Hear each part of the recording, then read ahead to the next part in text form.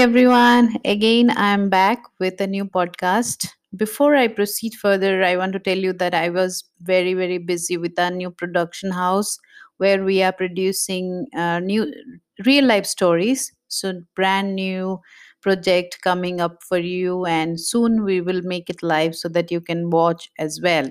So, before I proceed, let me tell you that it is difficult to maintain, then you obtain. So, I want to tell you that divine manifestation is possible. All your dreams may come to pass, and everything that you have ever desired will come to pass in due time. But let me ask you, once you get it, are you ready to maintain it? Because getting it is somehow easy, but maintaining it is difficult. I want to tell you that how divine manifestation can happen, because God has already granted everything that you have ever desired, everything that you ever deserve in your life. But when we do little obedience, when we do little steps that takes towards our destiny, that's where eventually we make it to our destination.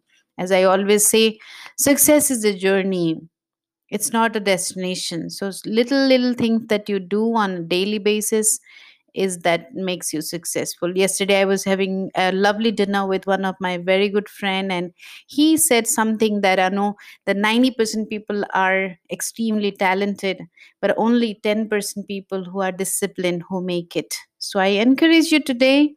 I know you want to obtain a lot of things in life, but I would request you learn to maintain it. Maintain what you already have while you are trying to obtain a lot of things in life. And manifestation is possible. Divine manifestation is possible. Everything that you ever desired and dreamt will come to pass. Just prepare yourself. When nothing is happening, when you are waiting for your second miracle, third miracle in line, just keep doing what is right and keep doing whatever discipline that you have decided for your life. Remember, 90% is discipline and 10% is talent. 90% people fail because of lack of discipline, even though they are very talented. I know you're hearing me because you want to be successful in life, and I wish you all the best.